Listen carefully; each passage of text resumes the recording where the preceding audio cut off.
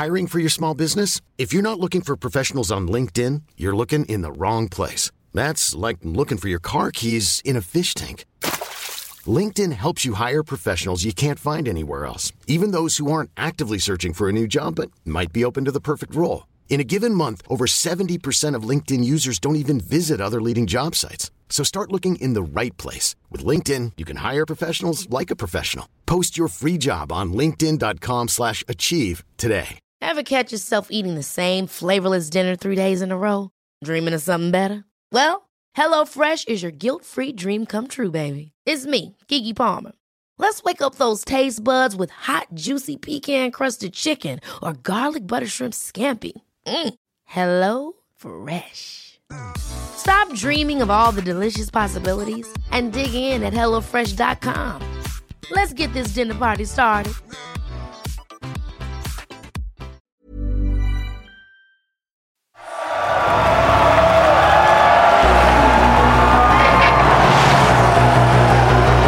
Unsung heroes. Unsung heroes. Unsung heroes. Unsung heroes. Hi, and welcome to Unsung Heroes. It's lovely to be back. This week we are going to be chatting with Kim Wilde, my beautiful sister. And we're going to be talking about the new Greatest Hits compilation, which is just being released.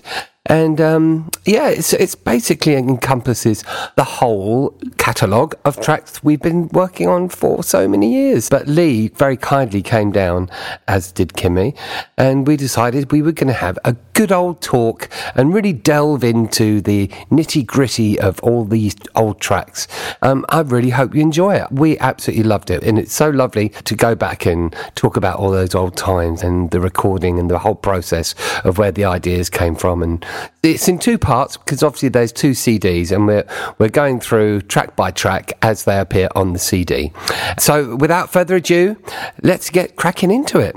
I'll hand you over to Lee Bennett. Hello everyone, it's Lee Bennett here on Ricky Wilde's Unsung Heroes. It is a really, really special occasion today because we are here to celebrate the forthcoming release of Pop Don't Stop, the definitive and only proper greatest hits of Ms. Kim Wilde. And I am so thrilled to say I have the chance to be here with Ricky Wilde and Kim Wilde today, and we are going to talk music in depth for the next however many hours. How exciting.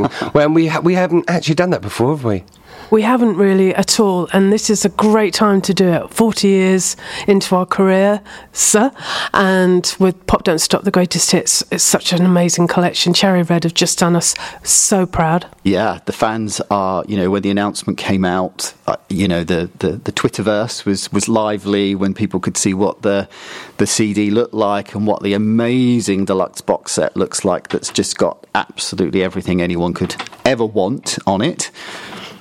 So, we are going to do a proper track by track of the two CDs on the main release, and then later on we will hopefully catch you up with some other goodies as well that you can find across the other discs as well. So I can honestly say I'm really looking forward to delving back into those years and bringing back all those lovely memories, because we've got such amazing stories and lovely memories, haven't we, of those days? Amazing memories. And I was saying to you earlier, I've just been moving a lot of my old stuff from one room to another area in the house, and to find the things that I've been finding, even the cassettes, and I've got a cassette player which I was smart enough to keep hold of and still works amazingly, only just though, and putting those cassettes on, listening to your early demos, our early stuff that when I started writing, it's just magical, really.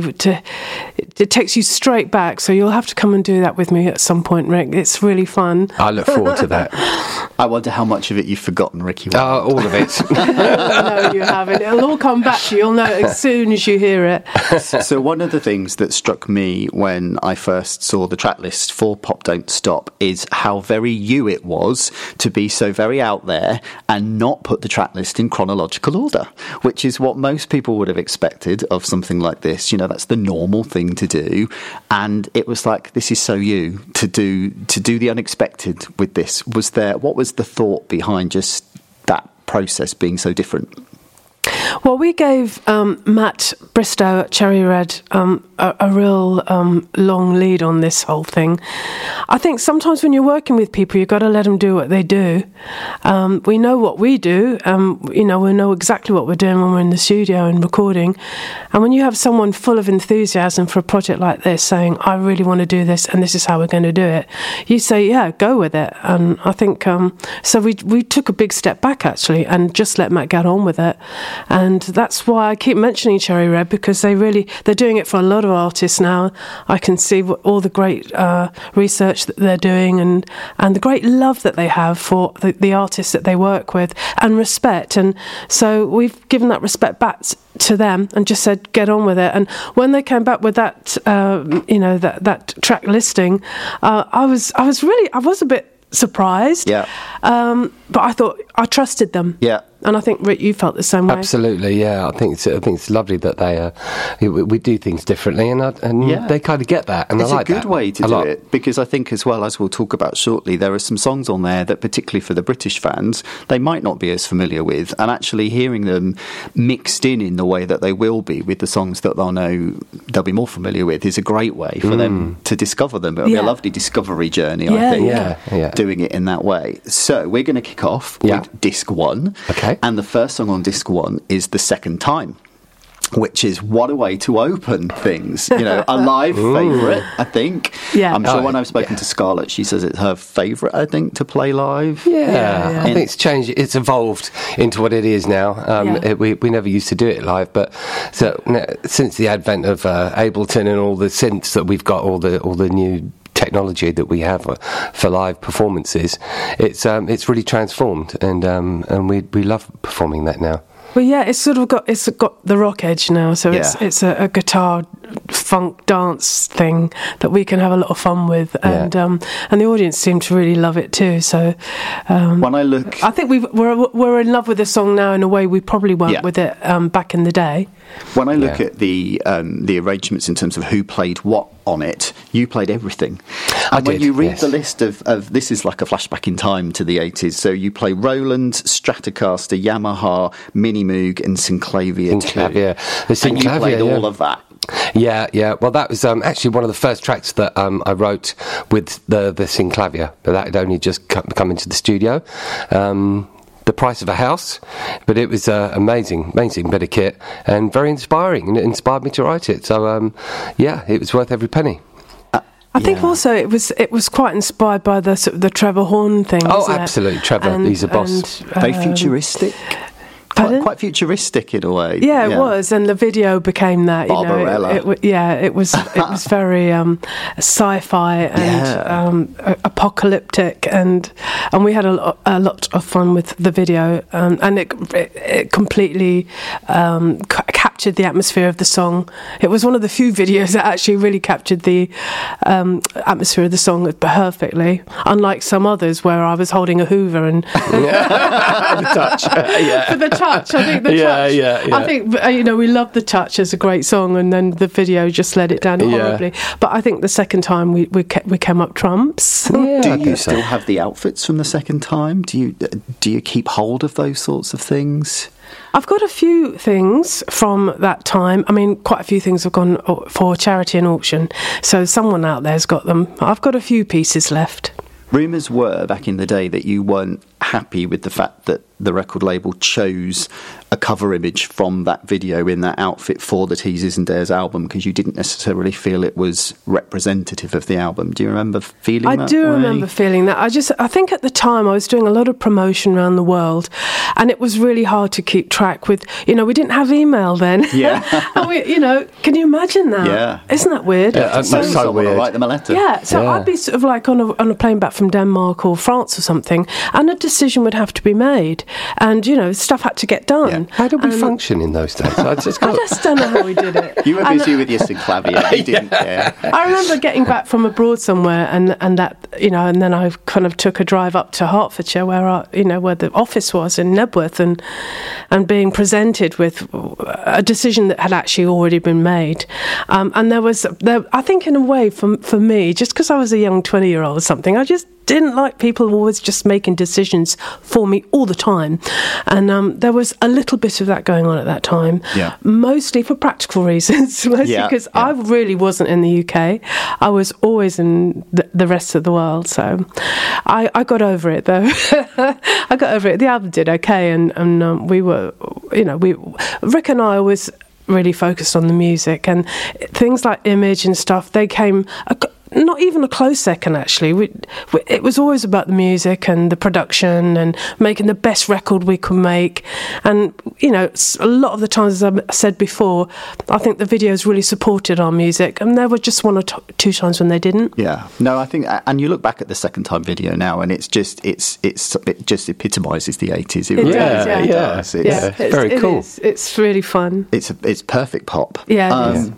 So track 2 is a real classic. It's Never Trust a Stranger. Oh, yeah. How do you feel about this one today? Probably one of your most timeless, I would say, in terms of sounds as fresh, I think. Now, okay. Oh, thank you. That's nice to hear. We love performing this one as well. That's always a crowd favourite, and it's a lovely one to perform. But I remember writing it. Literally, it came so quickly. The chorus and sometimes it's very strange. Sometimes you'll write something, and then the first thing that comes into your head, just to sing along with, to make it feel, so you kind of get into the melody and the feel of the song and how it's going to sound, and you just sing the first words that come into your head, and that was it. Never trust a stranger with your heart, and it came very, very quickly, and programmed it up within, I think it was about half an hour, the bare bones of it, and then I just. Kimmy was working in the back house at the time with Steve Bird, writing. Hey, Mr. Heartache. Hey, Mr. Heartache. Yes, that's right. And so she came in for a cup of coffee, to grab a coffee, and I said, have a listen to this. What do you think? And straight away, I could tell that she really loved it, and we just knew that there was something there with it, so we just carried on recording and developing it and getting the production ideas. I was very influenced by Pet Shop Boys at the time. I loved It's a Sin and all the stuff that they were doing then. Wonderful, big drum sounds and very dramatic. I love all that. Yeah, I really love that stuff. So it's very heavily influenced by the production of that. So so that's where all that came from. Loved it. Yeah, it's one of my favourites, Never Trust a Stranger, to perform, and you get to really belt it, don't you? I get to really belt it out, and it really suits my voice, and we know where that sort of sweet range is now, Rick and I, and we sort of look for it when we're writing songs. Where does your voice sound really good? It sounds quite good up there, so let's go up there then. And so a lot of our songs do go up there quite a lot, because that's really where I can cut a note. But of course, I can go down to the other end the Smoky Range, and I enjoy going down there too when I do. But I think probably when people think of my voice, they think of it up there, belting it out. And of all the songs that I've done, Stranger is the ultimate song to do that with. Absolutely. I remember when we were mixing that as well. Obviously, there was a chap called Julian Mendelsohn, who's an absolute legend, remixer and producer and engineer, and he'd been working with the Pet Shop Boys, doing all of their stuff, and I just thought he could be an amazing addition to the production and mixing of that track. So I called him up and I said, would you be up for mixing it? And bless him, he said yes. And he came down to our studio at Select Sound Studios that we had, and he came in, and lit up a joint and got cracking on it, and he just absolutely smashed it. And but yeah, wonderful guy who now lives in Australia, and we did manage to bump into him a few years ago when we were touring there. But lovely man, very, very understated, and yeah, loved him. But he absolutely smashed the mix on that. He did too. Now, track 3. Now, a recurring theme I think we will cover off in some of these discussions is singles choices in terms of why some were singles and some weren't. And track 3 is something that was never a single in the UK, but by golly, it should have been. It's Million Miles Away. Million Miles Away, from yeah. Love Is. Yeah. What a stunner. It's such a beautiful song. And such a beautiful video. It's a gorgeous video. It's a gorgeous video. That's the airport video, isn't it? Yeah, some gorgeous man that I got to just smooch up with all day. And I had the best time doing that video. It was gorgeous. The song, I think lyrically is one of my favourite lyrics that I've written. Yeah. It's one of those classic, there are several when I look back that are just classic Kim and Ricky tracks. Yeah. It's got that magic. It's the the melody, the lyric, the production. It's you two together. It always just seems to work when there's nobody else involved in the writing. It seems, I think that's the purest. Yeah. Well, the great thing with our partnership, our writing partnership, is that Kim, we're on the same level of lyrically how we think it should go. And I mean, with Million Miles Away, again, that our engineer at that time, Jim Richards, who's still a wonderful guy and a lovely, real close friend of mine. We see each other a lot, and his father recently passed away, like literally like a week before that was written. And so that was kind of in my mind. I was thinking, "You're a million miles away," and that's the first thing I sung. Like, "You're a million miles away, but I feel you in my heart."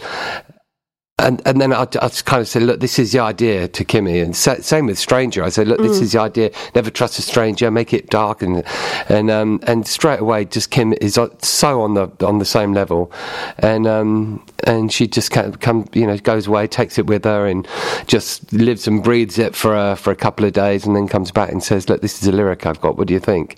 And you smashed it on both of those. It's a song we're definitely really looking forward to introducing back into the set. Oh yeah, when we do the Greatest Hits tour next year. Lovely to hear that. So we're definitely going to bring that back to life, aren't we, Ruth? Yeah, have we performed that? I can't remember now. Do you know what? We haven't. We haven't because we kind of got to a point where we had so many singles, and we decided to keep our set very single centric. Yeah.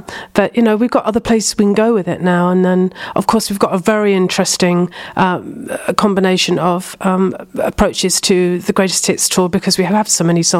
So we're doing some of them sort of a segue. We're putting songs together of a similar genre, idea. Stuff like that. And that means that we get to have a lot of songs on the set that people go, and Million Miles Away will be one of those. I often think sometimes some songs are either an answer to another song or directly follow, and because they're in consequential albums, I always think that Never Trust a Stranger, the part 2 of Never Trust a Stranger is Can't Get Enough, which we'll talk about in a minute, and then I always feel Million Miles Away has a similar sonic feel to those two. It feels like those three tracks flow as a kind of story. Okay, so make a note of that, Rick. We'll make sure that we put those together on the set. Yeah. There's just something about the way that they flow. I think if you played those three together, they feel like they're telling a story from sort of start to finish in a strange sort of way. Yeah. So track 4 is a very important one for you, Kim. It's Another Step. So it's the first time that one of the songs that you'd written is a single, and not just a single, but it's a smash. It's a top 10 smash with Junior. How did it feel having one of your songs? Well, it was just fantastic. It was wonderful to have my career begin the way it did. It was glorious. But all the while, I always knew that if I didn't develop as a songwriter, then it wouldn't mean as much to me. These beautiful gifts of songs and the people who I admired, the great songwriters, and I wanted to be part of that club. or even a little bit of a part of that club. You know, I knew I wasn't going to end up being Joni Mitchell, but I thought I have got something to contribute here, since it's my career after all. So let's just give it a go. And I tried, and I wrote a load of really crap songs, because that's what all songwriters do. But I don't think you did, though. You say that. I remember everything you played was great. I just liked everything. It's interesting. I had a conversation with my son today, who was just talking about all the crap songs he writes, and I think they're all great too, and not just because I'm his mum. So I think there is that whole kind of tortured artist effect that all creative people do, and I'm sure you would say you've written a lot of crap songs, and I was saying, I definitely have. So getting through that kind of the crap factor. Any creative person has to do it, whether you're a painter, whatever you're doing creatively. The only person that can stop you is yourself. And luckily, when I started teaming up with Steve Bird, he and I got on really, really well. And he was an amazing guitarist, incredible talent. And we used to have fun writing, and Another Step really embodied that. I was over the moon when it was a big hit, and it encouraged me to carry on writing. It was great. Was it written gave as me a great duet? confidence. Did you picture it as a duet when you wrote it? I can't remember. I don't think that we did. I think that sort of came about with some conversations and how to freshen the whole thing up. And we were huge fans of Junior Giscombe. You know, obviously we just adored Mummies to Say, and just enjoyed that incredible soul voice of his. Can't remember how we made the connection in the end, but it was an inspired moment. And then he came into our life and ended up being, quite a big part of my career for a few years. He appeared several times. And Hey Mr. Heartache and a few other things. Yeah. And did you feel nervous that it was chosen as the second single to, following up You Keep Me Hanging On, that was going to be a tough proposition, whatever song you picked from Another Step? How did you feel that it was one of yours that was picked to do that? Do you remember feeling nervous about it? Yeah, I was really nervous at the time. Yeah, I was amazed when it did so very well. Yeah. It was like the beginning steps. Another Step was just another step, beginning steps for me as a songwriter, and gave me, as I said, the confidence to carry on and put myself in that club that I wanted to be in, the Songwriters Club. Yeah. And I felt I don't whatever it is you have to do to get into that club. And Ricky did a real stellar job in terms of the single version sounds wildly different to the original version on the album. You gave it some real pizzazz. Yeah. Well, I think the album version had like a live kit on it, and it was all recorded as a live kind of pop sound of the single. And I did like that version, but I just felt that as a single, it just needed to be a little bit more pizzazzy, I think. So I just got on the Fairlight. I had Fairlight 2 at the time, and I just got on that and just started programming some beats, and it just kind of, again, it evolved. Kept the original vocals, or did we re-record some of the vocals? Maybe, can't remember. But loved producing that. It was an absolute pleasure. Loved it. Yeah, it's a great one. Now we move on and back to Love Is again for what was the second single from Love Is, which is Heart Over Mind, which is not really a wild song in the sense that there's no writing duties for either of you on it. Do you have good memories of that one? Dave Monday very involved. I think I heard that song when I was working with Rick Knowles, didn't I? I think that's when I'd heard it, and he'd played it to us. And I loved it. I just thought it was a beautiful song, and the video is beautiful. It's one of those things where the whole thing did come together really well, but it didn't translate much as a Kim Wilde song. It sounded like a great record, but no one thought it sounded like a great Kim Wilde record. And I think there were times in our career, obviously like all careers, where you try something else. You want to go down a different road a bit, see where you can push the boundaries, see what people are going to bite, what they're not going to bite. Not that you do everything because you want to get bitten, but obviously everyone loves to have some success and have a hit. And I think it took us quite a lot of years to realise what it is that we had, and that we didn't have to kind of keep changing it, that we could actually keep it and go back to expand on it, like we did with the album Here Come the Aliens, where we kind of went back to our roots and did it all again, but kind of fresh. So, but Heart of the Mind was a classy song, lovely chord changes, beautiful musically. Just didn't make the charts, but that's not the end of the world. It counts as top 40 hit, so it's a hit. We'll count it. We'll take that. The one for me, when we talk about single choices, the one for me that I always wanted to be the second single and a single at any point was "Touched by Your Magic," because that's still my favourite song. I love it. Now, "Touched by Your Magic" is one of my all-time favourite songs that we've recorded. Oh wow! I think it's absolutely melody beautiful. Is gorgeous. Yeah, it's a beautiful song, and Rick and I talk about doing a what do you call it? Not an anti-tour. Anti-tour. That's what it's called. Don't Where did you get that idea means, from? But we have talked about anti-tour with yourself, Lee, on several occasions. A bit. And I think it's that song would find its way there. Oh, it's a beaut. It's a beaut. I remember writing that with a very dear friend of mine, Mick Silver, who had a solo career as a singer back in the day, back in the 80s, and that's where I met him. I was going to be producing him. Became very close friends. A lovely, lovely man. And things didn't work out for him, and he went into recruitment, I think, and did very, very well. But he was such a great writer, had a lovely energy about him, and we just kept in contact. And like years after, he just phoned me up and said, "What are you up to?" I said, "Oh, doing this, doing that." And he said, "Fancy doing a bit of writing?" I said, "Yeah, why not?" And he came and we wrote 3 or 4 tracks, I think, and one of them was "Touched by Your Magic," and it's a lovely process. Junior on backing vocals. On yeah. So he's back. Yeah. He was back for that one. Yeah, adding a bit of magic, pardon the pun, to that one. Absolutely. Yeah. Lovely. Thanks for reminding us about that one, Lee. Oh, it's one of my favourites. It always will be. And track 6 is one of your biggies. It's 4-letter word. It's the song that changed the path for Close as an album in terms of it rocketed it back into the charts. It took it into the top 10.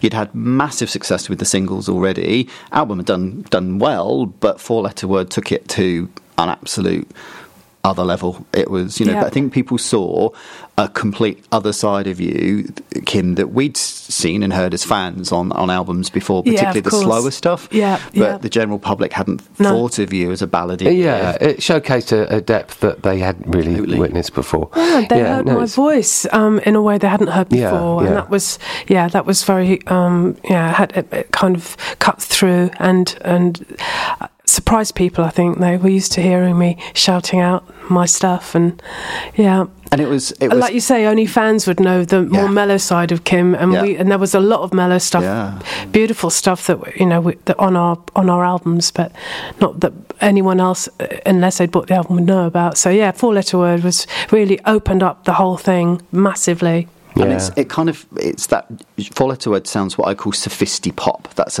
a kind of a term for that era where it was really sophisticated, luxurious sounding pop, and it fitted so much with things that you loved at that time. It had that Climby Fisher, Scritti Politti. It just had a sheen, a shine, a polish to it, but not overdone. It was just, it fitted with that time. Yeah.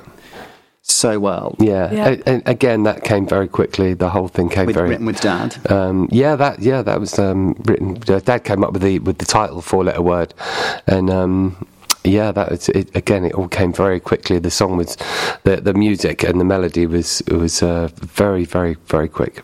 I think it's one of Dad's best lyrics. I think it was up for an award, it's an Ivor Novello. And just absolutely justifiably. And I remember him playing it in the front of our studio on the guitar. He was just picking away on his guitar, playing the kind of da da da da da da da. I thought, what's he doing? It kind of sounded really sort of like something from the 50s or something. Bossa Nova. But like a bossa nova thing. I thought, that's typical Dad. He goes down the most weird roads, but he really hit gold on that particular road. Tough one to sing live, I imagine. I thought it would be tough because actually it sounds that, doesn't it? But actually live, it's one of the ones I really nail it every time because my voice knows the song so well. I know how to get that melody across, and I work really hard at it because it does need to. You have to pay attention. But we're very aware when people are in the audience, they don't want to hear an approximation of that song that they went out and bought. They want to hear it note for note. And my dad always reminded me of that. I remember in the early days when I was rehearsing, and I might be scat singing a bit of some of the songs just because I got kind of a bit fed up singing them over and over. And then he would come up, and I always felt like hitting him, and he said, "Kim, stick to the melody." Stick to the melody. Is, when you're crafting a melody, you spend so long on getting each note and sometimes lengths, and it has to be bang on. And you can change one of those notes, and it just totally, it just loses something, and you can't put your finger on why, but it just does. It just doesn't sound as good. It's not as punchy. It's not as succinct. It's not selling the song. And I think it's very easy to just. You get so used to singing the original melody that sometimes you just want to try something a little bit different. But obviously, the punters they don't hear it like we do, So they want to hear the original. They want to hear the original melody. They want to hear the original, and I do. I mean, very very occasionally when we're working with other artists, I hear them do that. I hear them kind of defer to a maybe slightly more soul jazz vibe of their original. And unless you're actually going down that road and doing like your jazz version of a song of Kids in America, if you're going to do that, go all the way and just good luck. But stick to the melody. I think a lot of artists could do with that advice whispered into their ear sometimes. How did it feel? Did it feel like, not payback, but that sense of recognition when you were an album artist all of a sudden, at last? You'd had great success all the way through, but Close was something different in your career in terms of, you were album artists with that. It changed things, how you're perceived. Yeah, I think it got people also looking back to the albums previous as well. They kind of thought, well, hang on, if this is what this is like, maybe that sort of Checkered Love Girl and View from a Bridge Girl, actually those other albums which were there about 4 at that point, I think. You'll remind me, Lee. 5. And, a lot of great stuff on them. And people went back and listened to the back catalogue, and that was really good. But, it was a real roller coaster of a career. We sort of came in really strong with the first album, and everyone loved that. It was hugely successful, and the second one too, and Select and Cambodia and all of that. And then we kind of started going on a bit of a round the houses ride, experimenting with our songwriting, experimenting with my voice. Also, quite a lot of distraction because I was doing a hell of a lot of travelling. So sometimes it lost its direction. I would say sometimes just because I physically wasn't there. It's impossible to write when you're travelling anyway. Or touring, it's just impossible. Everyone says, oh my God, it must be such an inspiring time. It's not. It just don't work. You're always on the way it's exhausting. To somewhere or back and you're knackered, or you might be on a high from the gig, and you have a party, and the next day you're feeling a bit rough. So there never seems to be a good time to actually sit down and write something. It's just impossible. I think there were a few years where things were put together in less an ideal situation, but you can always, even if it doesn't matter which album you hear in those during that time, it's still always there. There's still gold amongst them all. There's still a craft going on. There's still Ricky's amazing production, the melodies shining through, and the whole thing evolving. You can see that now, I think, in the fullness of time. But at that time, of course, in '88 when Close came out and all this success again, we'd already known what the roller coaster was like going down, and then to come back up so high and so big and so bad, of course, because we ended up on Michael Jackson's Bad Tour with that at the same time. So it was. I just thought, oh, here we go. When you're hot, you're hot. But we knew what it was like to not be hot. But it was great as well, the journey that Close had, because the Close success wasn't instant. The single success was, but Close as an album, as we say, flew as a result of 4 Letter Word and stayed around for a while.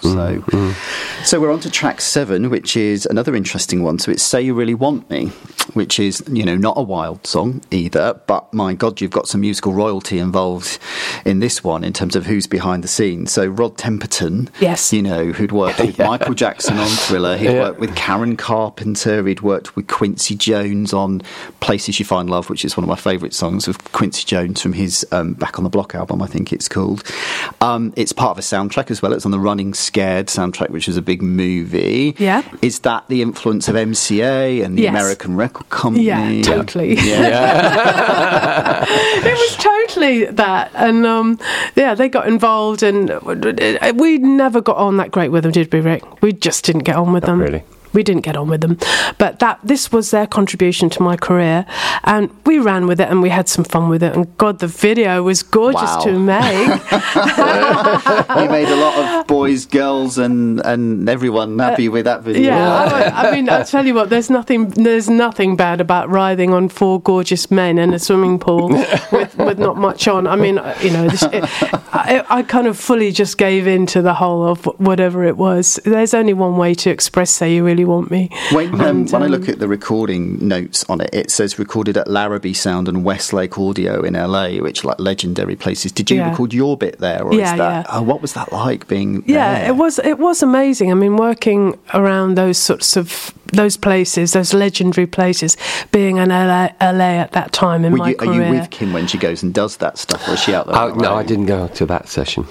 Yeah, so I was, so it was wonderful to be part of that. There was a part of me that didn't feel part of it. I felt like a bit of a fish out of water, but it was an incredible experience to be that age and being driven around in a open top Cadillac and turning up at Larrabee Sound, and the atmosphere and the whole experience was wonderful for me. But I think from a musical point of view, I always miss my bestie who was back home, and but he got to do a little bit of tweaking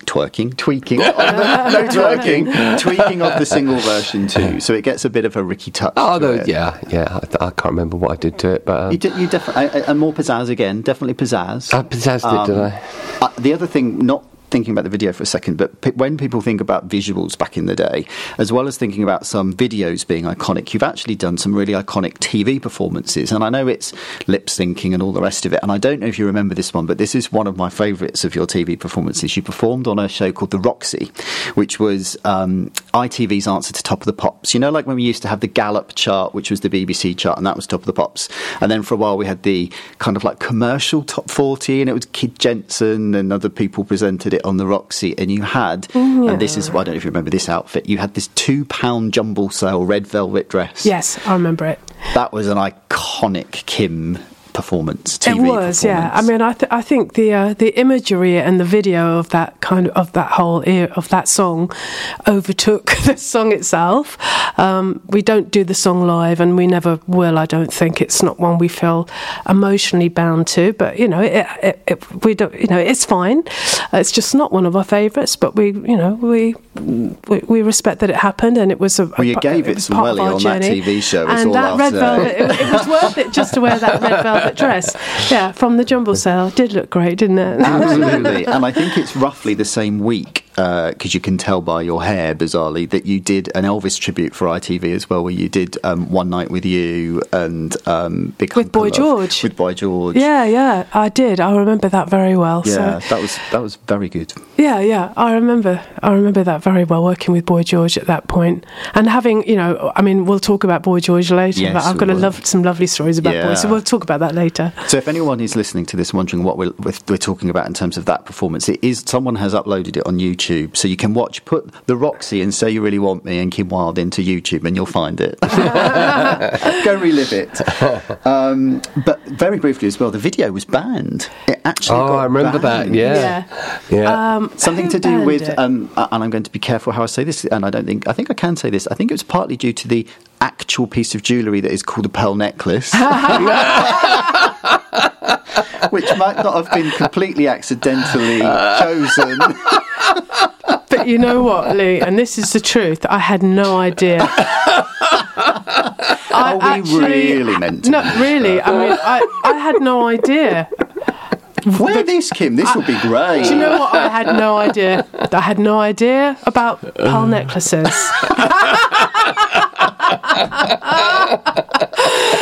Oh, I'd love to have been. I think girls don't know about that stuff. I think I'd love to have been a fly on the wall when someone told you.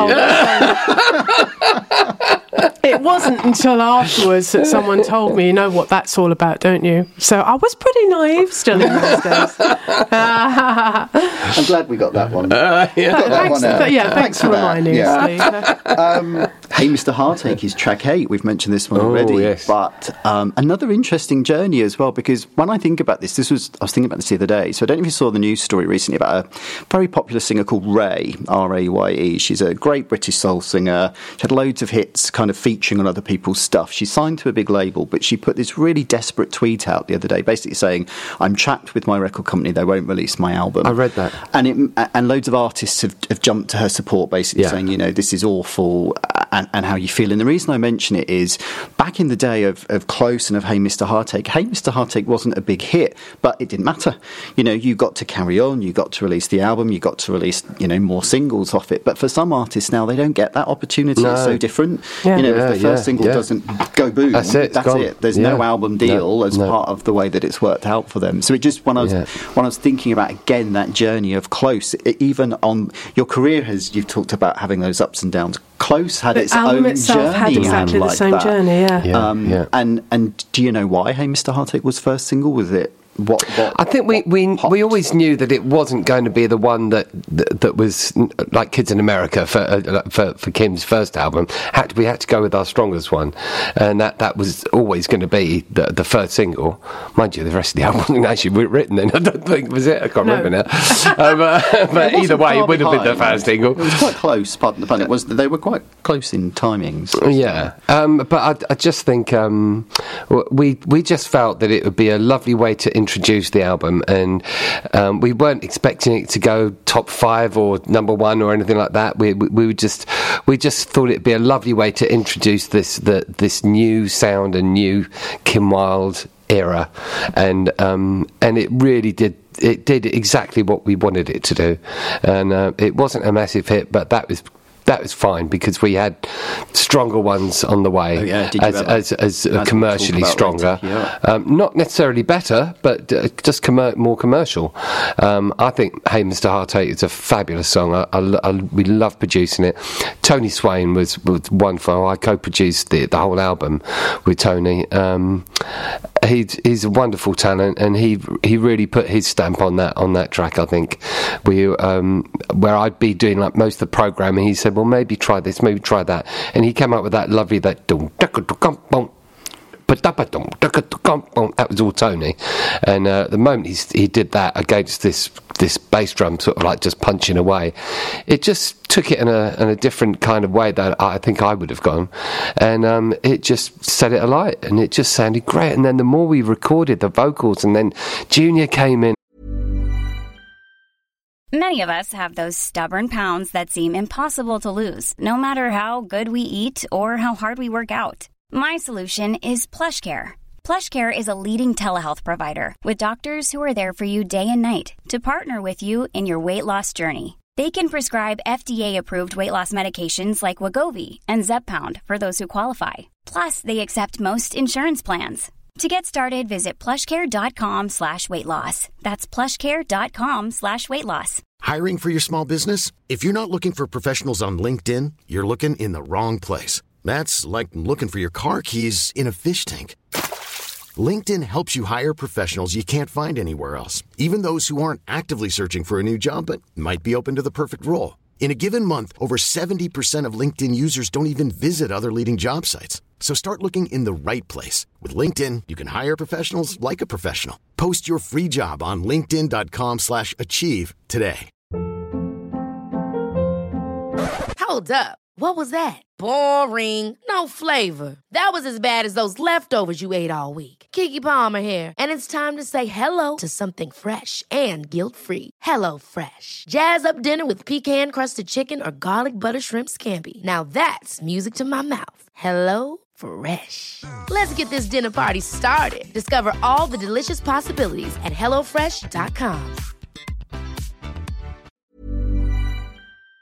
And sung all those backing vocals, and it's just like, wow, this is really happening. And it just felt like the perfect song to introduce the new Kim Wilde. Yeah, lovely.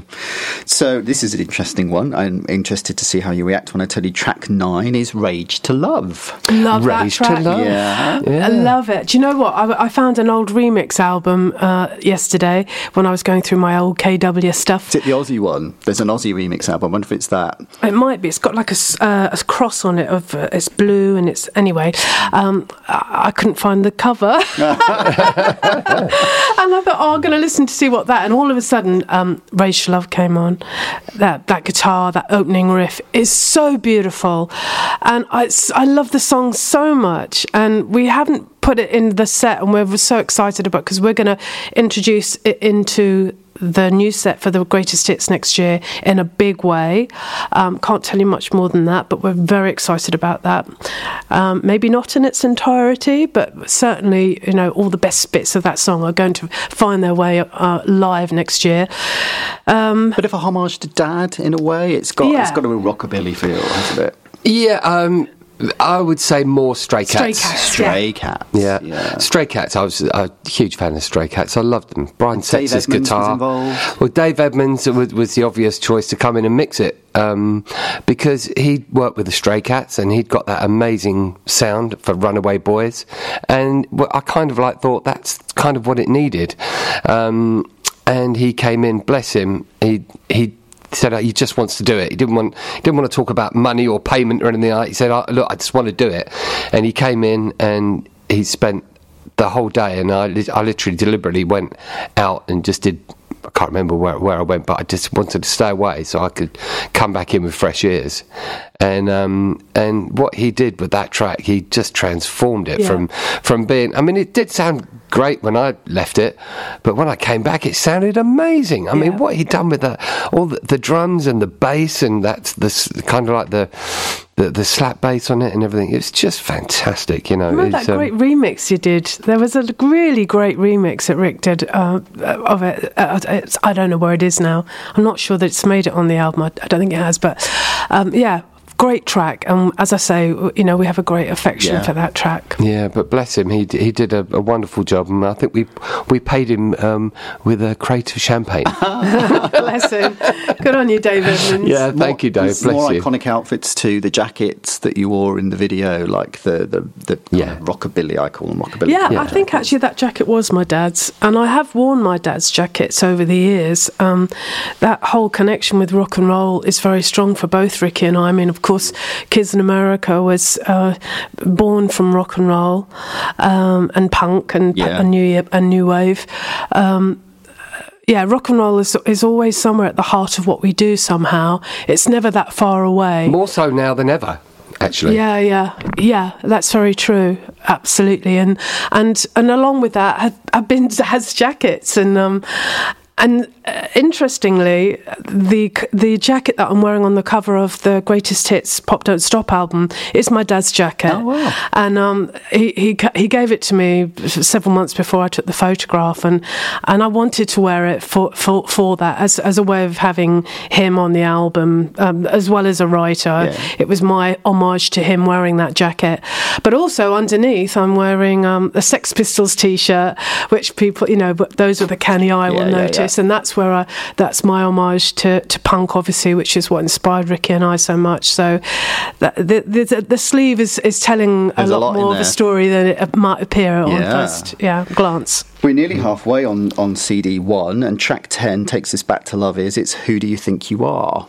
Very popular with the fans, this one. Lots of people pick this as one of their faves. Great video. Yeah, fabulous video. Really, I had so much fun, and it was very hard work, and all those different looks. Loads of looks. Trying to look like Betty Davis or what's the other one? Joan Crawford. I think I was doing a Joan Crawford. I did a few people anyway. I even did myself at the end, I think, which was really silly. But yeah, had a lot of fun talking about that video. I mean, Big pop it wasn't song. about anyone in particular, No. It was inspired obviously by lots of huge personalities around us, and now I think about it, I mean, it does take a big personality to go out there and be a pop star and carry it off, and of course some of that ego does go to some people's heads, and sometimes it is gross to see, and sometimes it's a bit offensive and boring and tired, but most of the time, I would say the vast majority of time, most artists carry it off with a lot of humility, a lot of class, a lot of excitement. I think musicians, they get a lot of bad press about being big-headed or it's gone to their head, or I think most of them don't actually deserve it, and there aren't more people like that in the music industry than there are in any other industry. I mean, I spent a few years in the horticultural industry, and I can tell you that there's a huge amount of egos in that industry as there are in the music industry. So, yeah, just not written about. Yeah. I remember when I wrote that, all the chords and the backing, thinking this has got something. I really like this, and then it was recorded. And then it was released, and the video, and everything, blah, blah, blah. And then we went on to the next track, and I started writing that. And for some reason, that particular song kind of was I left it, and I didn't hear it for years after that. And as we were coming to do this Greatest Hits tour, which has now obviously been cancelled because of the COVID. Postponed, yes. But it was cancelled then, when it first... Yeah, and so I was kind of like refreshing myself with all these different songs, and that one came on, and I was really surprised. I'd totally forgotten so much about that song, really and the chord changes and everything. I just thought, wow, that's actually not bad at all. So I really, I mean, I loved it back in the day. It wasn't one of my ultra favourites, but I really loved it. This is such a good opportunity to point out that whenever I talk to Ricky, you just have no idea of some of the good stuff that you've done, not just in terms of how good it is, but the stuff you don't even remember doing. So for Love Is, you did loads of remixes and extended versions. The Try Again club mix, for example, is a stunner. It's an absolute stunner. It's not. I'll take your word for it. It's amazing. Try Again is a beautiful song anyway from Love Is. Love Try Again. But the club mix is really good. And you did an extended version of Touched by Your Magic, which was really, really good. You did a club mix of Million Miles Away. Yeah, so I remember that. See, I don't remember any of those. I don't remember. I don't even remember doing them. The Try Again club mix is definitely up there. Oh wow! It takes the song somewhere very, very different from the original version. I'll take that, Lee. I'll take that. It's a great one. Trust me. But just quickly, it was just lovely to come back to that and hear it again. But when I heard it again, it's kind of like hearing it almost for the first time. And there are certain things that suddenly happened. I thought, God, that wouldn't have thought of doing that. Yeah, but I did it. That's amazing to fans. So I think strange that we hear your stuff and absorb your music, and when new stuff comes out, and it becomes wallpaper to us because it's part of our life forever. Yeah. But for you guys, I guess if you're not playing, if it's not part of your live set. Yeah, unless you're doing a greatest hits or putting something together, you're on to. Well, that's it.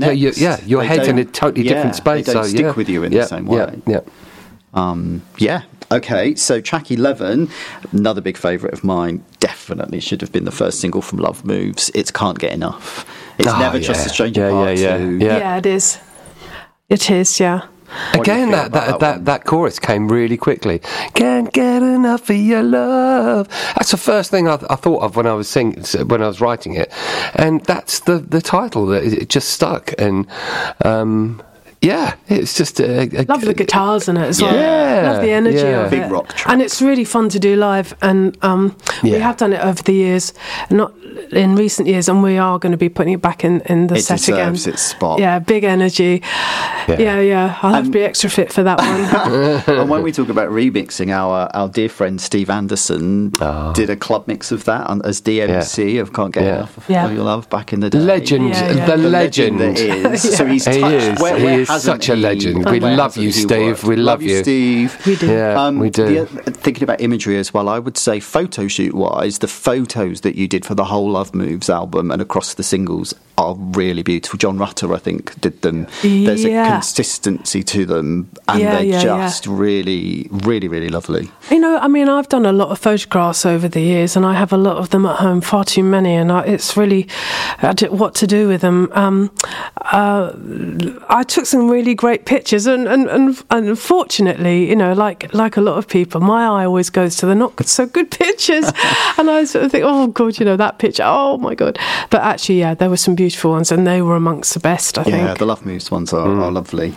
Yeah. So we're moving on to track 12, and a huge change, a huge era here. It's the Now and Forever era, and it's Breaking Away, which is the first single from Now and Forever. Whole different team involved here. Yep. Damon Rochefort, who we know was Nomad, and Aaron Friedman. Aaron Friedman was involved. Yeah, I remember Aaron. They were badged as Serious Rope. That was their kind of production moniker. Very different experience for you, Kim, having backing vocalists, you not doing your own backing vocals, and having, you know, a totally different feel.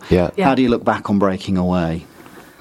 Well, I love that album. It's amongst my personal favourite albums, Now and Forever. And I loved Breaking Away. I loved every single track on that album. And if I go back and listen to Miles' stuff, that will be the album I'll start off with. Songs like Life and Soul, which I just absolutely adore. Actually, Life and Soul was a song that came about because we'd been on tour just prior to recording the album. And I remember I was sat at the front with a coach driver, and we were talking about Rick, who'd been up to his usual antics. And the driver said, "Oh, he's the life and soul of this bus, isn't he?" And I said, "That's a great title for a song, you know.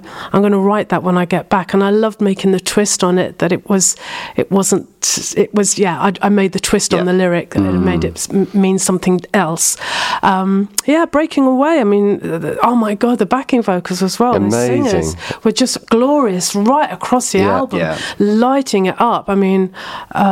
Sylvia Basin-James, I seem to remember on there, Melanie Lewis, Georgia Lewis. Yeah, and their voices together just created this wall of beautiful, angelic sound, and gave the album it's a great characteristic. Yeah, and who wouldn't want to go rollerblading in LA to shoot a video? Yeah, well, I had that option, and I had been, I did know how to rollerblade a bit, and I just said, just make me look like I'm much better than I am. So, of course, which they did. But it was a wonderful time in my career to just kind of really indulge in some of the R&B grooves that I was really into. You know, I loved Aaliyah and Pebbles and Zhané, I loved all of that music, and I had boom sort of box put in my car, and I would really live the whole genre of that music, and I still really love that. I mean, Hey Mr. Heartache was like that, you know, it was going down our sort of funky soul road, and that is a big part of our great love of music too. And you love your dance stuff, Rick, don't you? How did you approach that kind of change in... Well, I think Aaron Friedman, working with Aaron was a real inspiration for me. I mean, he's like me. He's a writer and producer, and he programs as well. So I learnt a lot from Aaron. I always learn from working with other producers and other writers. It's a lovely process for me, and it's nice for me to have someone to bounce off ideas from, and I can do it on my own, but it's just nice to have someone else there and for affirmation sometimes, you know. And Aaron was, I learned a lot from him with how he programmed, and you know, I don't know anybody who works the same way with the programming app that I use. Everybody has their own different ways of working, and Aaron was totally different to mine, but I learned a lot from him, and it was and that whole process, and in turn he was like learned a lot from me, which is lovely. He was like saying, well, I wouldn't have done it that way, but now you have. That's really interesting. Maybe try this, maybe try that. And it was a really lovely process. I've got lots of wonderful memories of working with him. He's a lovely man, and incredibly talented, and he introduced us to all those amazing backing vocalists and musicians. You know, some of the musicians he brought in as well. So it's a wonderful process for me, and I absolutely loved it. And Hypnotise was one of my favourite songs on that album, which sort of went more down a sort of more traditional Kim Wilde. You know, that's a Kim and Ricky song. Hypnotise could have been on previous albums. In fact, any previous album virtually. It was a classic Kim and Rick song, and it's actually one of my favourites on the album. Well, that was very inspired by Jam and Lewis as well. So they're absolutely incredible at the time. All the Janet stuff that they were doing, and all these beautiful chords and lovely lush synth sounds, and incredible producers and just beautiful sound that they had, and that was very inspiring for me at the time. The other thing about Breaking Away, I remember talking about TV, it was, I think, one of the first times you'd gone full out on choreo and learned dance routines. You had male dancers for Breaking Away. How do you approach that? My video director, Phil Griffin, his partner, now husband, was an amazing dancer and would choreograph the guys for me, and I did get involved in that a bit. I've never seen myself as a dance artist. I see others do it really, really well. Kylie, Madonna, those people do it great. Stick with what you're good at. I mean, I never felt. But this was the pre-Ricky Wilde choreography, obviously. That's the "You Spin Me Round" choreography. I seem to recall. Yeah. Oh yeah. Dance. And Aliens choreography. Aliens, Yeah, I mean, choreography, I can have some fun with choreography, but it ain't my bag, and I know it's not what I'm best at, but I did have some fun with that, and it was great to go into that area for a while, but it didn't hold much interest for me. Fair as a dancer. Track 13, not unlucky at all, is another, which keeps saying this classic Kim and Ricky track. It's Time from Love Moves, second single from Love Moves. Time. Again, that was very Jam and Lewis, those kind of Jam and Lewis chords. That was a lovely song to program and write, and Kimmy's vocal on that. I really love Kimmy's vocal, and the lyric that she came up with as well was absolutely beautiful. But again, Time, it's such a just one word, time. Yeah, falling in love with you. I didn't get why that one didn't connect with the public. It's one of those where you look back and you just and I didn't see why that didn't smash, that one. You just can't. Occasionally you just think, I don't get why this hasn't connected, this one, because it's a beaut. It was a bit of a departure musically from what we'd done before, I guess. Maybe people weren't ready for that. A part two to You Came, in a way. There's something melodic. Yeah, maybe a little. Maybe, but sound-wise, it was more soulful rather than poppy, I think. It was more soulful. I think that people wanted to hear pop stuff, really, at that time. But, I think it's important to try different avenues and go different... Actually, now I'm thinking about it, because that's where there was a bit of choreography. And every time... And I have seen that video, and I see that bit of choreography, and I absolutely cringe. Oh, my God! Thank God you didn't inflict any more of those moves on the world. We did actually do some lovely filming in Florence in Italy, which was utterly beautiful. Yeah, it's a lovely shots. Oh my God, it was so gorgeous there. So there are lots of lovely memories of that song.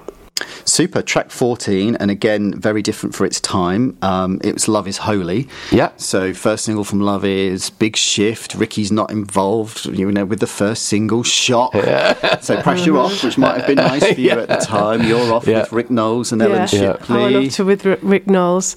I'm not quite sure how that came to be, actually, but clearly, obviously, his track record was glorious, and MCA were up for getting me to collaborate with other people. That sounded like a great idea at that time at that stage in my career. So I was over in America working with Rick Knowles. He was a ball of energy. I guess he hasn't changed. I mean, was it true that you used to have to record the vocal like literally almost 100 times? He'd get you to do it over and over and over. Do you know what? He worked me so hard that in the end I ended up in hospital. Well, at least you've never done that, Ricky. No, literally, I was in LA and I was getting these terrible headaches, and I couldn't work out why, and I was really worried about getting on the plane, and I made them take me to hospital to have a look and see what was going on. But it was literally just the stress and strain of working with Rick Knowles in a studio. It was very intense, really exciting. He was a ball of energy. He was just great. He just loved loves pop music like you wouldn't believe. I thought I'd never meet someone who loved pop music more than Ricky and I did. And then he played me Love Is Holy on a guitar. And, this is the demo that is just flying around. I said, that sounds like a smash to me, Rick. What are you doing with it? He said, well, nothing. Right, I'll have that. And, it's a lovely song. It's beautiful. And the video was awesome. That expensive dress. Yeah, expensive dress and beautiful lighting and just gorgeous photographs. So it was a lovely moment in my career. Yeah, lovely. Track 15 is If I Can't Have You. So this is obviously at the time of the first greatest hit, the first proper greatest hits back in 93, so the singles collection. I was always curious to know, what other covers did you think about? Because obviously you decided you were going to go with a cover, not take a risk with an original song and go with something that people would know. I have to say, my wife, Mandy, she said, she'd been listening to it, and she said to me, I love this song, and this could be a good cover, and that kind of like sparked the idea, really. And I thought, well, maybe if we have some guitars and maybe if we make it a bit rockier. So I did my version, which had like loads of guitars and like a typical Ricky Wilde punky kind of vibe to it. And then MCA heard it and said, well, we don't really hear it that way, but we want to get it remixed. So I thought, yeah, great, go for it. And then Phil Kelsey obviously did the remix, and it came back. And I thought it wasn't my cup of tea. I've got to be honest; it wasn't really how I'd heard it. But it sounded good, and it sounded like a hit. So I wasn't going to go against it at all. I think you went to number one in America. In Australia. Yeah. So I was in Australia at the time. I was living in Australia for a year, and that song was everywhere. Yeah. The video was, but they used to have video screens in the nightclubs in Australia where I was on the Gold Coast for that year, and that video just played on a loop everywhere. It was very such a great eye-catching song. Video. I must say myself. It was, Kim. It was an eye-catching video. We won't discuss the reasons why. It was eye-catching, definitely. So that was great. It happened at a great time. Like and Jackie Graham did backing vocals on that, I think, didn't she? She may well have done. That's something Lee might know. I can't remember now. Did Jackie do Oh my backing God, because we love Jackie Graham. We talk about Jackie a bit later on, quite soon. I think she probably did, actually. Now I can hear her voice singing on it, maybe. But we'll contact her afterwards and check. Yeah, I can't remember. It was a wonderful thing to kind of get the greatest hits at that point. It did so well all over the world. We got discs flying around all over our walls from all over the world for that. And it was a wonderful time for us, a collection, a retrospective of what we'd done, where we'd been.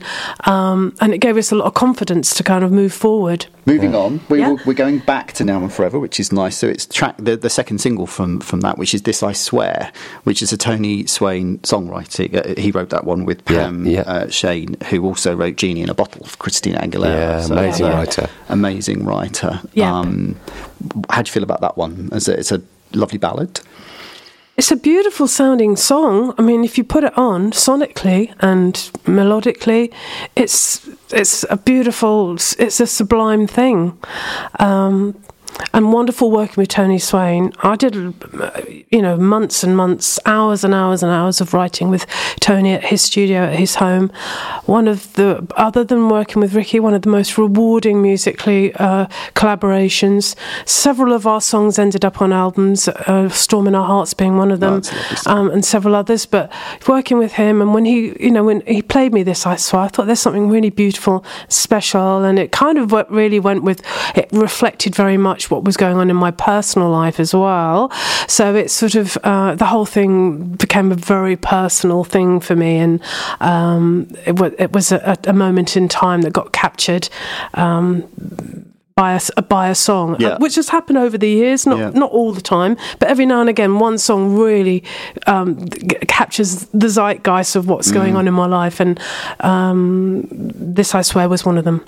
One of the other ballads, just to give it props, from Now and Forever, that I talked to someone about the other day, hilariously. So I don't know if you know what Discogs is. Discogs is that second-hand online music store, which loads of people have been using through the pandemic when they've been bored and want to spend some money, and I've replaced loads of my old vinyl that way. Anyway, I went and bought some stuff from there the other day, and it turns out the seller was none other than, wait for it, CJ McIntosh. It was from his personal collection. And you have an ability to chat through the app. So I said, oh, hi CJ, I've just bought some of your 12 inches, ironically. I said, loved your stuff with Kim from Now and Forever, particularly Come On and Love Me. And his reply was, that was my favourite song from working with Kim. That was a great song. Yeah, Come On and Love Me. That was a saucy little number. That was lovely, smoky, saucy little number. I love the way it just sort of like grooves on at the end as well. It just doesn't just kind of fade out or anything. It doesn't stop when you think it might stop. It just carries on in this really funky groove. I love that. It's a real summery, soulful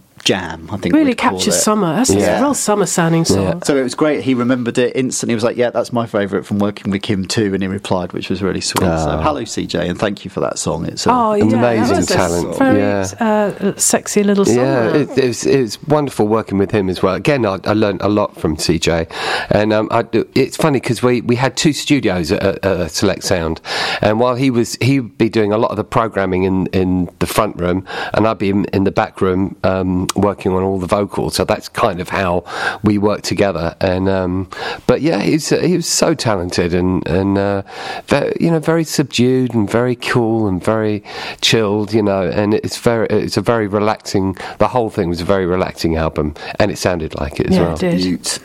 So we can now talk about Jackie Graham because we're talking about track 17. I love Jackie Graham. We love Jackie Graham. I love Jackie. It's I Can't Say Goodbye from Love Moves. And you've got not just Jackie Graham, but you've got Dion Estes on bass from George Michael's band. And you've got strings by Richard Niles. Yes. You've got some pop royalty in here.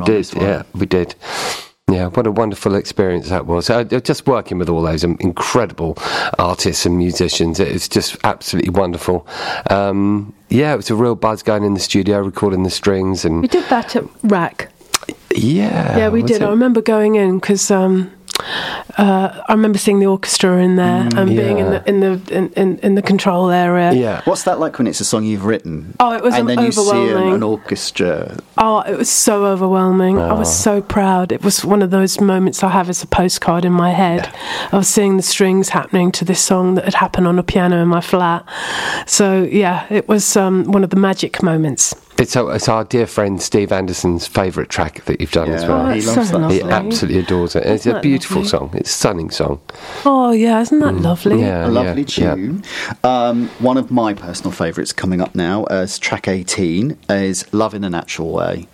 Oh yeah. What a tune. Yeah, it's a beauty.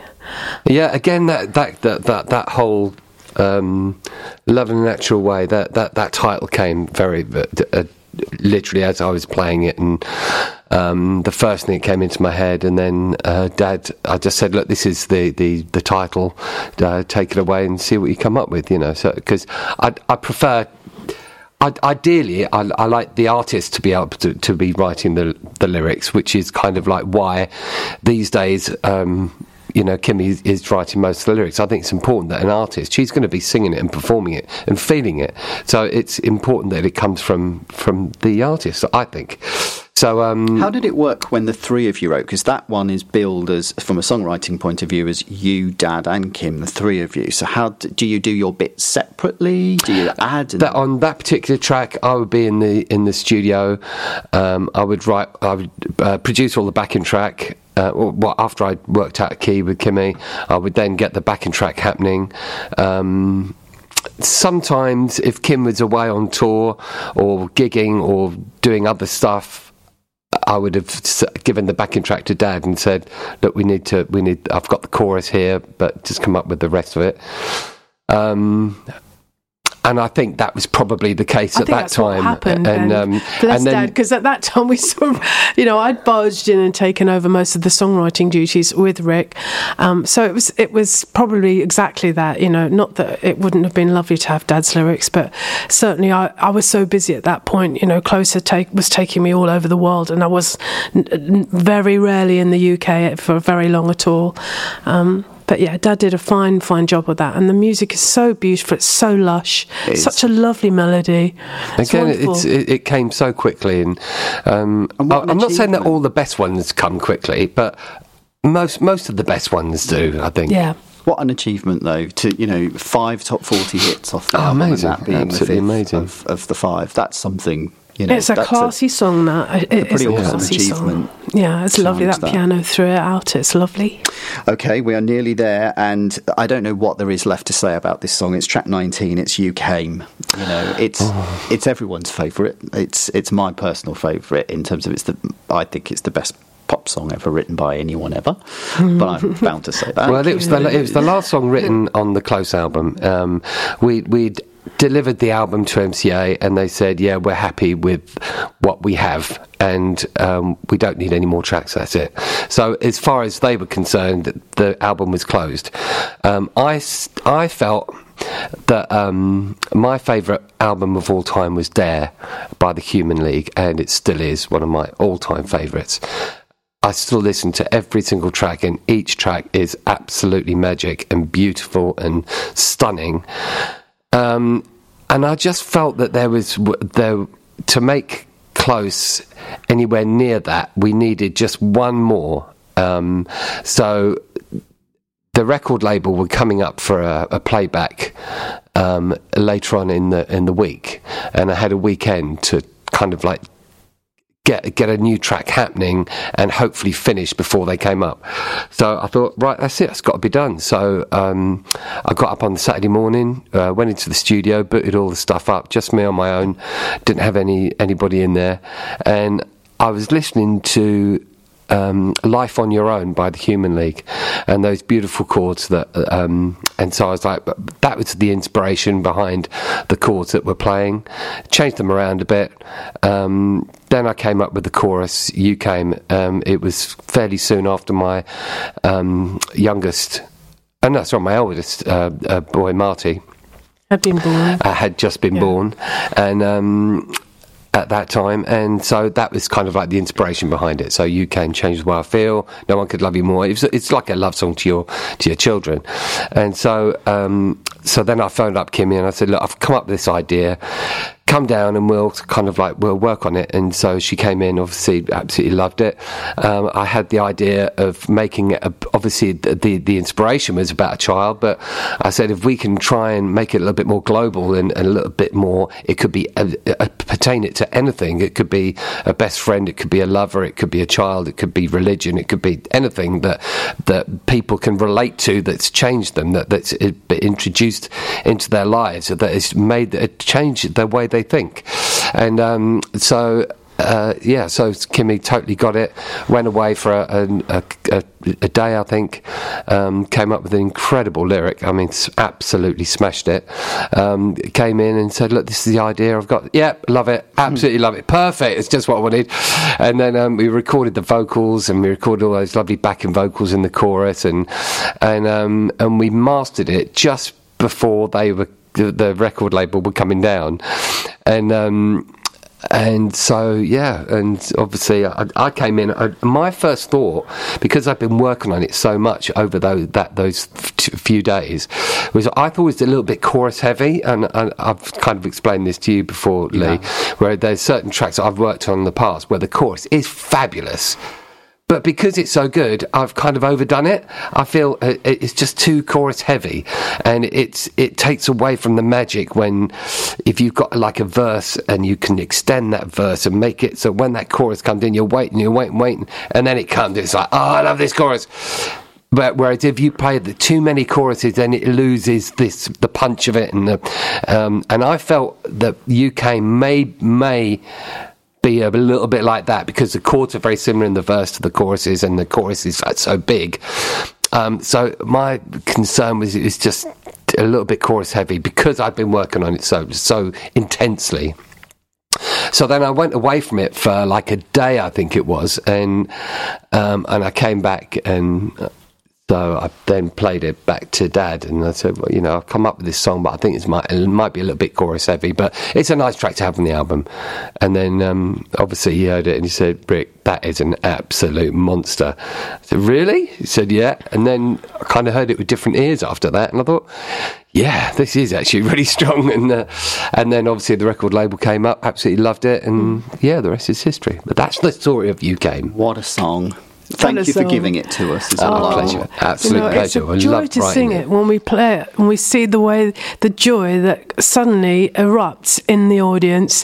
It's so beautiful. Yeah. And it's just something we've missed so much during the pandemic, is just seeing the faces and the joy of people's faces when they're singing that song with us. And we can't wait to just get back out. I think that song will never mean as much next year when we go out and play it than it has up to this point. Absolutely. Oh, absolutely. It'll be a very, very emotional time, yeah. It's also going to get another lease on life. I don't know if you know that this is happening, but for a long time people have been hassling Shep Pettibone, the legendary producer and remixer, to put an album together of his best remixes and shove it out on vinyl, and he's picked the UK remix, and brilliant. It's on the vinyl. That's coming, really cool. Amazing. In a couple of months' time, and he had so much to pick from in terms of the remix he's done, the stuff he's done with Madonna, and I was looking through when I heard it was coming. I thought, I wonder if he's picked UK, and he has. It's in that's really good news. I love that. We love Shep. Fetch the bone. I'm not going to ask you about that. We're going to wrap part one of this amazing chat to talk about, a song that, changed your lives, I'm sure, which is You Keep Me Hanging On, a number one smash in America. I've always wanted to ask you about that, Kim, in terms of where were you when you heard you were number one in America? What does that feel like, knowing you're the best-selling song in the States? I mean, at that time, I was living in London, but our studio was in Nebworth in Hertfordshire, so I was doing a lot of commuting and spending a lot of time in Hertfordshire anyway, because Mum had my little brother and sister, so I was really itching, I guess. Some part of me really wanted to come home. I was once more back in Nebworth in Hertfordshire, probably at the studio. I think, I was certainly at the studio. We heard about it at the studio, and we went to celebrate, I think, with an Indian meal, didn't we? We went out for an Indian, and that was kind of the way we celebrated. So we were never one to sort of go out and, and pop champagne in some exclusive restaurant somewhere. We were all in Hertfordshire. I mean, for us, it was like, let's just get back to work. I think that's how we felt about it. It was just like, this is amazing. I think I've got a dentist appointment quite soon. Mum had to pick the kids up from school. Rick was probably, in the studio writing a new song. No, I'll tell you where I was. I was actually in Psalm Studios with Brian May. I know that's a little bit of a name drop, but at the time he was producing the Comic Strip Presents Bad News band, which were like a spoof rock band. Rick Mayall and Ade Edmondson and Nigel Planer, and Pete. Oh, who's Pete's second name? Can't remember. I should know that. But it was like a mock band, and I was programming all the drums up because Pete wasn't a drummer, but he obviously was the drummer in the band. But so they needed drums, so I was there to produce to program all the drums up on Fairlight. So. And also, I did that because I was just desperate to work with Brian, because obviously he's like my hero from years ago. I remember listening to him as a kid. Sheer Heart Attack was the first the Queen album, first Queen album I bought, and fell in love with all those lovely harmonies, big rock guitar, beautiful. So for me to work with my hero was an absolute honour. And so we were like getting the drums happening, and then halfway through the session, the phone goes, and I pick up the phone, said hello, and it's Nick, and he said, Rick, great news. What's that, mate? Hanging On, it's just gone to number one in America. Wow, that's fucking amazing. So I put the phone down, I said, Brian, you're not going to believe this. What's that? I said, hanging on, Kim is, we've just gone to number 1 in America. He said, oh, Rick, that's fantastic news. The second verse, we need the drums to be lifted up a bit. And I was brought right back down to earth again so quickly. Yeah, back to work. But yeah, That's so there I amazing, was with Brian programming May, drums, and we just had a number 1 in America. What does that feel like, though? You know, knowing it was unbelievable. You've produced the record. Oh, it's unbelievable. The biggest song in the land. Yeah. Yeah. It must be incredible. It's funny that I remember when we were writing it, it all came from, I had a Lin 9000. I don't think you were writing it. Well, no. The story behind it, I was writing a song. I'd started to write a song in Little Nebworth, Select Sound Studios, and we're just sitting in the room, and I'd just got this Lin 9000, and it had all these pads, and I put these little bell sounds on each pad, and I just kind of like got this little sequence going, which is the intro. Bells that you hear, that little dig-a-dig-a-dung, and so I'm sort of trying to come up with a song, an idea, melody over the top of it, and I thought, set me free, why don't you? Well, that'd be good. That goes over that. Well, actually, maybe we haven't done many covers. So I thought, and then I was like, the more I sung it, I thought, this could be really interesting. So then I programmed the whole thing as Keep Me Hanging On, and again Kimmy came in and said, I'm liking this, it could be great. How did you feel like doing Diana Ross, though? Is that quite daunting, thinking I'm going to sing? Well, we totally changed it, though. Kim's stamp on it was like we deliberately didn't hear her version of that.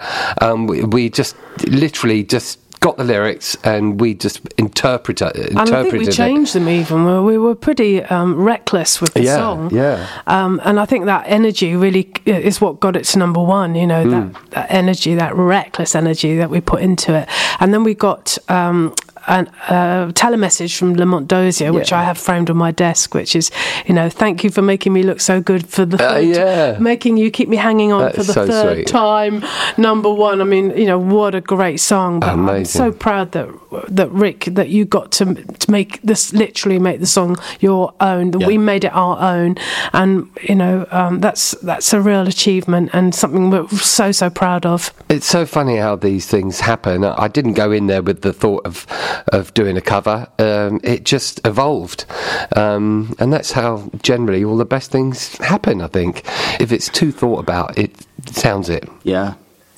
Well, we are at the end of part 1 of this amazing Greatest Hits Pop Don't Stop podcast. Part 2 to come shortly. Thank you both for taking us through these 20 tracks and more. We've covered more than those 20 with all the others we've brought in, and bring on part 2. Beautiful. Thanks, Lee. Unsung Heroes. Thank you, Lee, and thank you, Kimmy, for coming down. That was so lovely talking about the old days. So many memories there that I'd totally forgotten about, and so lovely that Kimmy brought them back to life again. That was a chat about CD 1 of the greatest hits, and the next Unsung Heroes episode we will be talking about CD 2, so please tune into that. I hope you enjoyed the show, and thanks again to Lee Bennett. Lots of love to you all, and hope to see you in the second half. Cheers, bye-bye. You have been listening to Unsung Heroes with me, Ricky Wilde, Jake Wood and Lee Bennett. Produced and created by myself and Jake Wood for Wildwood Productions. With music and editing, again by myself, Ricky Wilde. Artwork by Scarlett Wilde and hosted by Acast. Many thanks for listening. Unsung Heroes.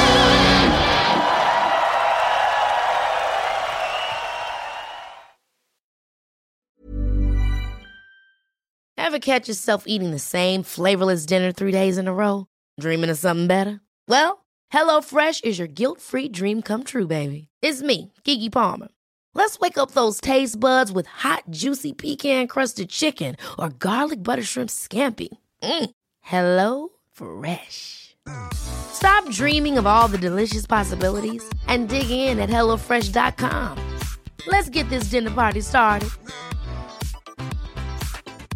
Planning for your next trip?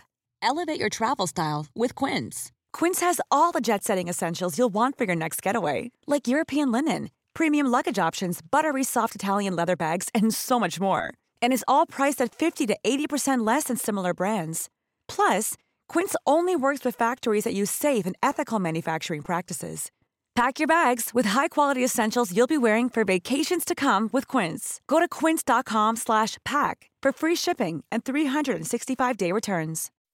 When you make decisions for your company, you look for the no-brainers. If you have a lot of mailing to do, Stamps.com is the ultimate no-brainer. Use the Stamps.com mobile app to mail everything you need to keep your business running with up to 89% off USPS and UPS. Make the same no-brainer decision as over 1 million other businesses with Stamps.com. Use code PROGRAM for a special offer. That's Stamps.com, code PROGRAM.